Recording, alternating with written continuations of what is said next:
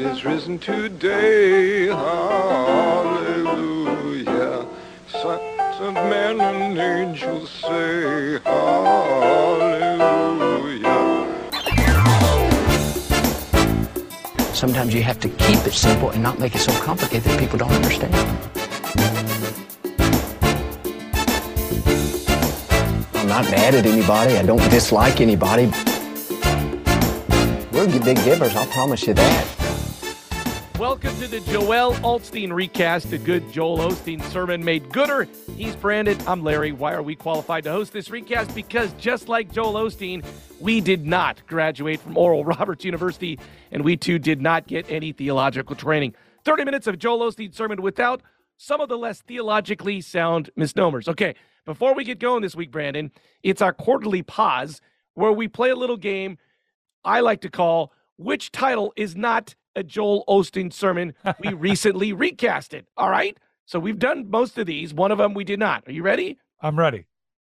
Which is not the Joel Osteen sermon? The best is next. The true you. Keep speaking victory. Your mom is not a whore. Or reverse the order. The you, Larry, now that was lame. That was not very nice to Joel or to me or to my mother. Staying on saying the theme here. I know it's kind of chance how bands come up with names of their songs. Do you think Joel is running names past a publicist or doing like focus groups when he comes out with like the best is next, the true you? How does he come up with this? Well, I know that you are the single biggest Joel Osteen fan. I am. So I'm going to be very, very careful about what I say about Joel. Thank you. I was amazed watching his sermon and thinking about, now they're obviously all from a vat, a cookie cutter. They're identical. Other than he fills in some other words. I know, but is he reading off a teleprompter? No, because I mean, if he's not and he's memorized those sermons, you got to give him that, dude. It's pretty legit on how he can memorize 27-minute sermon, and without it, there's no like, let me think. It's like I'm just going at it. And you know so, what? I love that you picked up on that. He goes 27 minutes. There's no prompter. It's all memorized. I will say in his non-defense, he does say the same thing over and over again a lot. And by the way, for 27 minutes and 30 seconds, he never makes one grammatical it's perfect. Yeah. Like, so clearly, my point is one, he's very experienced, but he also must practice a lot. You were saying the publicist. I have a feeling there's a lot of practice that goes on. Really? A big part of his job. Well, yeah, I don't think you could come up with again, they're all identical sermons, but with the theme, but the words are different. So he's got to memorize the way he's saying it, what he's saying. That's why I was wondering if there's a prompter. Maybe I wonder, is there an earpiece? Someone's talking to him? Dude, that's not been unheard of. Just to double down, by the way, like you can't do the pause and everything. If you've ever like done TV where they got an earpiece, that's harder than it looks. So I don't think you could pull it off. The other thing too is that, as we mentioned all the time, he had no formal theological training. He never went to Bible school. Nobody ever taught him how to do a sermon. He just comes up with these, like, one day he just named himself a pastor, started giving dad was sermons. A pastor, so he probably went to a million services. Watched, but it's not. Once again, he didn't go to seminary. Yeah, well, that's why. And again, I'm not trying to make you mad, but that's why his theology is always so suspect. Oh, but I don't think you. that. I mean, what makes him a successful pastor is ability to sort of, cry on cue, to get the audience worked up on cue. He's just a master at that. So, I was curious if there was a teleprompter. I've had enough of your nonsense. Brandon is Believing Without a Sign, the name of Joel Osteen's sermon this week, or something Marlee Matlin signed when she won an Emmy Award. I believe it is the name of his sermon this week. Okay, let's look at the tail of the tape. Believing Without a Sign originally aired July 31st, lasted 26 minutes and 56 seconds short. Pre-sermon joke was about a pastor raising money and a horny old lady. That's true. The always important ask for money graphic did not pop up until 14 minutes and 20 seconds in. 888-567-JOEL, by the way, Brandon, if you want to give money. The giant globe behind Joel turned 22 times on his axis. To Joel, crocodile tears of the moment. God, I love this. 10 minutes, 30 seconds in. And like a great Susan Lucci speech, it lasted for 2 goddamn minutes. He cried for 2 minutes during the sermon, Brandon. Oh. It was magical. I'm not going to lie to you. It was magical to see him weeping. So tastefully dressed this week. Blue suit. He went with the yellow paisley tie and the Joel mullet. God, it just gets better and better. Let's play the game that's Sweep of the Nation, Brandon. Can I sum up the Joel Osteen sermon in one sense? In Believing Without a Sign, Joel is basically saying God does not take vacations, and if he's not answering your calls at the present moment, it's because he wants you to figure it the F out on your own. I don't think that's exactly what he's saying, but no, I think that he's saying that, I mean, ultimately, if you pressed him, he'd say it's because you need to trust God. God is going to deliver. It's just not going to be in your timing. He was saying about like Hezekiah, and you know that God was going to do something. Hezekiah got impatient. He was saying you have to wait on God because Larry, God is going to deliver this to you.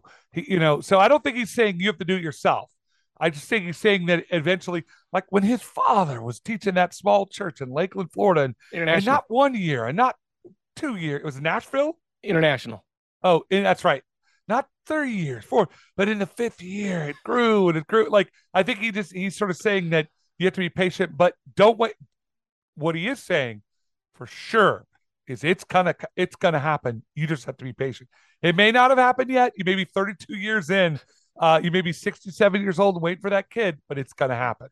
I did think for a second I was at a timeshare presentation because Joel literally started the sermon this week by saying, "We all have dreams and goals. I know I do." I was like, wait a minute. That's like a timeshare.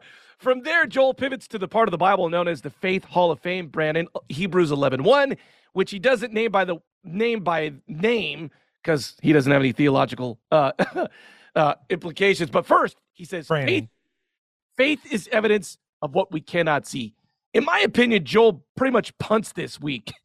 His major theme, when nothing is happening in your life, God is trusting you because God knows you don't need anything and can figure it out on your own. Here we go, Brandon. Cancer, your dad died, you lost your leg, your farm burned down. You don't need God, Brandon. You got it.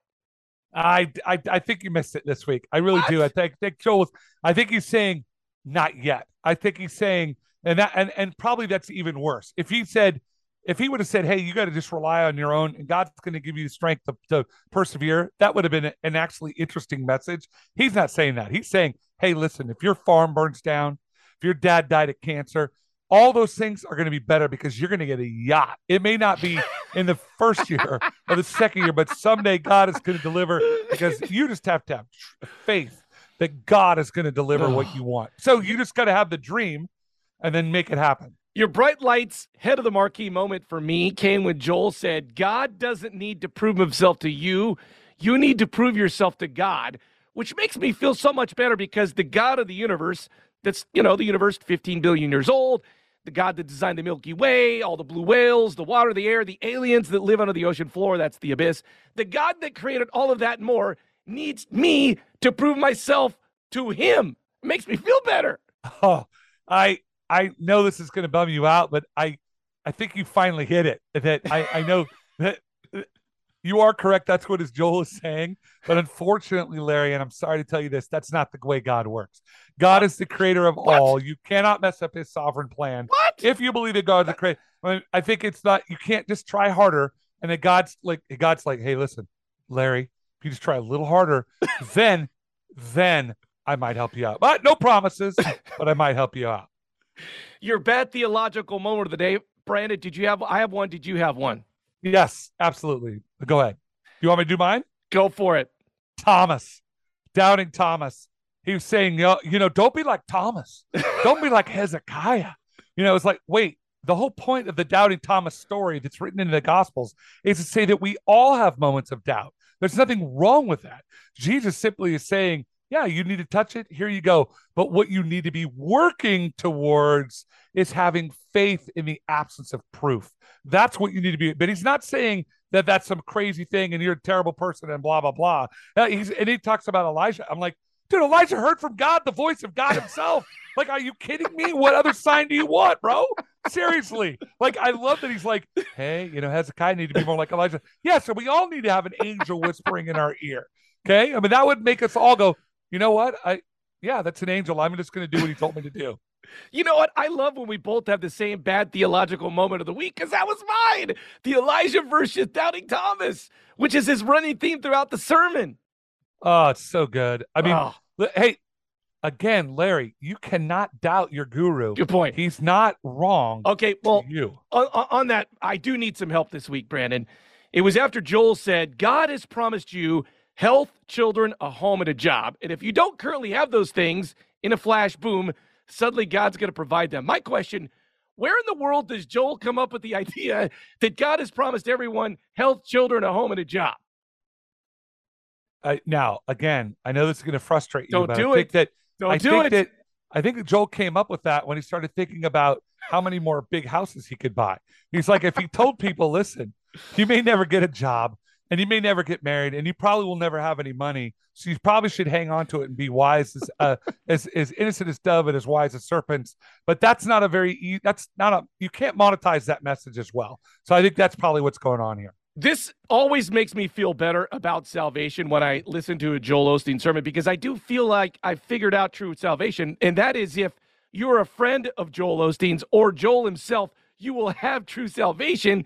The story he tells this week about his very own church, Lakewood Church, and that they bought this big-ass building, and there was no way they could move in because they were getting sued. It was going to take 10 years, but suddenly he meets with the guy who's suing them, and this guy's got a kid who's a youth pastor, and boom, suit withdrawn, Joel wins. No, it wasn't just that. He was the guy that was listening and watching Joel's sermons. So, like, he sued him, but he still wanted to watch his sermons. And then he's like, hey, you know what? I know I sued you, but I'm not going to sue you anymore because your sermons are so good. Thank you. Okay, one of the last big themes this week, it comes from Joel, and he says that the times in our life that are the toughest are preparing us for exactly what's coming next. So under that auspice, if you've got some bad form of cancer and you suffer for 5 years and then die, what is that preparing you for? Larry, again, your doubt this week is challenging me on this. I often wonder, how does Joel answer that question? I think that is the greatest Joel mystery there is what happens when the person doesn't get it ever, and they die poor, body riddled with cancer, an alcoholic, life left you, kids won't talk to you. What do you do at that point? Brandon, I have a couple of questions before we leave today. First, what is the number if you want to? What is the number you call if you want to give your money to Joel? I know it's 888 something Joel. 567 Joel. Brandon, are you proving yourself to God currently? I think that I'm just in a holding pattern because God is deciding whether I'm worthy, and I'm trying. Brandon, is that rash on your inner thigh about to go away? According to Joel, it is. Brandon, is there an abundance of rain on the way? Yes, I live in the mountains, so I am sure there's an abundance of rain. All right, everybody, let go, let God, let Joel. Phew. I told you I was a crybaby, but you just feel very rewarded.